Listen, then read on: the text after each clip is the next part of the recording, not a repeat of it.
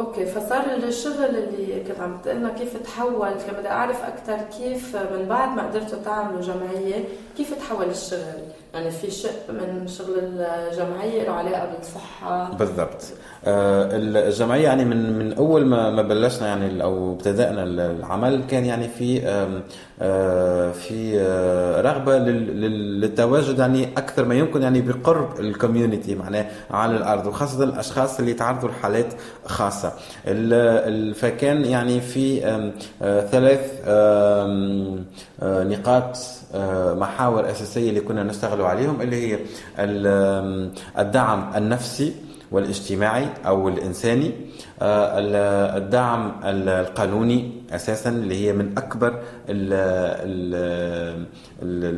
أكبر شيء يعني أو أكبر برنامج تقوم عليها الجمعية، والباب الثالث كان الدعوة والمناصرة من أجل تغيير يعني الواقع اللي احنا عايشينه يعني في تونس. وبعد الثورات العربية وانفتاح الشباب بالوطن العربي على بعضه، كيف حصل الرابط بين الحراك المثلي بتونس وبغير بلدان عربية؟ يعني علما أنه القوانين مختلفة بكل بلد، يعني يمكن أقرب بلدين لبعضهم تونس ولبنان، وهن ترجمة عن القانون الفرنسي، بس بلبنان ترجم بطريقة مختلفة. صار كان القانون بنص بيقول ما يخالف الطبيعة اللي هو شوي فيه مارجن أكثر من الواحد يشتغل عليه. هل بوقتها يعني بعد الثورات العربية بلش تحالف الميم؟ بالنسبة لتحالف الميم هو تم يعني تم طرح الفكرة أول مرة في اجتماع في الرباط في 2012 ما بين يعني مجموعة من الناشطين كانوا من كل المنطقة العربية وشمال الشرق الأوسط وشمال أفريقيا. لكن بالنسبة للتواصل والتقارب مع الناشطين والناشطات في المنطقة كان من أول أيام الثورة. نذكر إنه في يعني النقطة أكبر نقطة البداية في الثورة كانت يعني 14 نقطة الحاسمة خلينا نقول في الثورة، هي كانت يوم 14 جانفي يناير. بعد 14 جانفي أقل من شهر يعني يوم 2 فيفري أنا كنت يعني سافرت على عمان مع مجموعة من الناشطين والناشطات من الجمعية كمان، وكان في لقاء يجمع شباب المنطقة العربية، وكان اسمه لقاء يعني دور الشباب والشباب والصبايا، يعني خلينا نقول باش نكونوا نحترموا الجندر شوي. كان في دور الشباب في الحراك السياسي والاجتماعي في المنطقة. كانت فرصة يعني انه تقابلنا يعني وقمنا بعملية تشبيك وتواصل مع ناشطين وناشطات من الأردن ومن لبنان خاصة ومن مصر أساسا.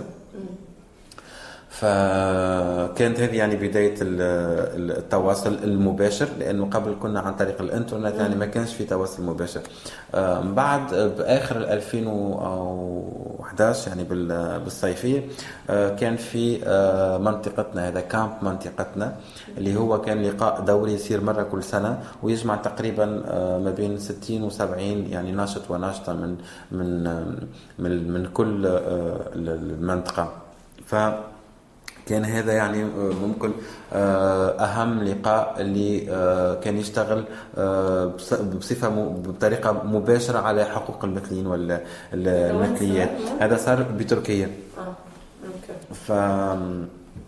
وصلنا يعني كل سنة في عالم يعني بتمشي يعني بتروح يعني من تونس تحضر في المخيم هذا، وهذا أظن كان يعني مساحة هامة جدا للتشبيك وللتشارك حتى في الأفكار وفي التجارب وفي الخبرات.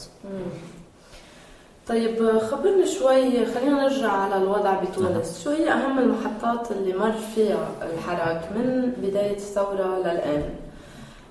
يعني هل عم بيصير في تحولات بالرأي العام، وكيف عم بيصير حول هذا الموضوع؟ أكيد.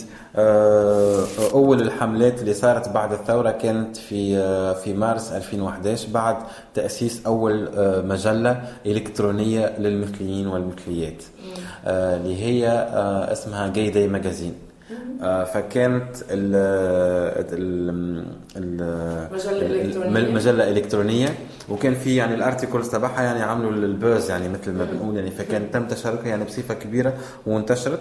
الشيء اللي خلى حتى يعني وزير حقوق الإنسان يتكلم على هالموضوع بس كان يعني in a very bad way يعني يتكلم قال يعني احنا دولة عربية إسلامية والمثليين والمثليات لازم يضلوا وراء الخطوط الحمراء العريضة للدين وللتقاليد. فاحنا ما سكتنا فظلينا يعني عملنا ضغط كبير على قلنا يعني كيف يعني وزير حقوق الإنسان يتكلم بالطريقة هذه يعني في إقصاء لشق يعني كبير من المجتمع ولو حتى انه يعني هي اقليه بس عندها الحق انها تكون موجوده. فصار ضغط كبير عليه من شان يتراجع على الكلام تبعه. عملنا حتى عريضه تم توقيع يعني تقريبا 1200 توقيع. ما كانش عدد ضخم لكن بالنسبه لنا وقتها كان انجاز يعني مهم. واخذنا العريضه ورحنا على وزاره حقوق الانسان. وبعدين يعني هو تراجع قال انه السبوكسمان تبعه هو قال انه الوزير حقوق الانسان هو وزير كل التونسيين والمثليين والمثليات هم يمثلوا جزء من التونسيين فهو سيحرص على الدفاع على حقوق كل التونسيين. فكانت اجابه شويه دبلوماسيه لكن يعني في الوقت ذاك يعني كانت ما كناش نجم نطمح الأكثر من هيك. بعد في سنة 2012 يعني كانت في محطة مهمة كثير اللي هي الاستعراض الدوري الشامل. في 2012 كان دور تونس انه استعراض الدوري تبع الامم المتحده تبع الامم المتحده اللي يمر على مجلس حقوق الانسان. فتم سؤال يعني الوزير هو ذات نفس الشخص تم سؤاله عنه يعني احنا يعني حاولنا نتواصل مع دول صديقه لأنه ما كان عندنا الحق إن إحنا نسأل. فالدول الأعضاء هي اللي عندها الحق إنها تسأل يعني تسائل الوزير. فكان السؤال يعني في أحد الأسئلة هو طرح عليه 3 أسئلة. السؤال الأول على عقوبة الإعدام، الثاني على المساواة التامة بين الجنسين، والثالثة كانت على المثلية. فقال انه يعني في الاول قال اعطونا فرصة نفكر لانه ما بده يغلط. بس بعدين يعني بعد يعني تقريبا شهرين يصير يعني اجتماع ثاني ويمر يعني لجنة تونسية امام المجلس. فقال يعني احنا ما بدنا نحكي في الموضوع، اذا بدكم يعني نبلش نحكي في الموضوع فتعالوا نعمل استشارة وطنية. فاحنا قلنا له ما بدناش يعني استشارة وطنية. لو في يعني اي تغيير فلازم يصير يعني على المنظومة القانونية اللي هي لازالت رجعية وما تخالفة وهيك. بعدين يعني في 2011 يعني تم تأسيس يعني أسسنا جمعية دمج يعني بصفة رسمية. فصار عندنا يعني وجود قانوني. فهذه كانت فرصة مهمة وأصبح يعني عندنا كثير نشاط يعني في على الميدان على الأرض يعني الواقع.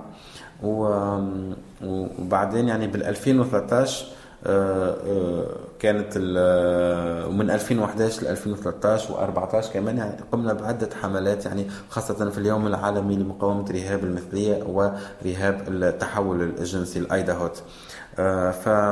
وصار في جمعيات أخرى كمان مسجلة.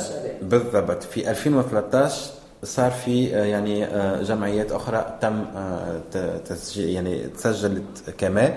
ما بين 2013 و 2014 يعني أساسا. وبعدها جاي داي ماجازين؟ لا جاي داي ماجازين يعني خلصت يعني من وقت يعني صارت on stand by like يعني.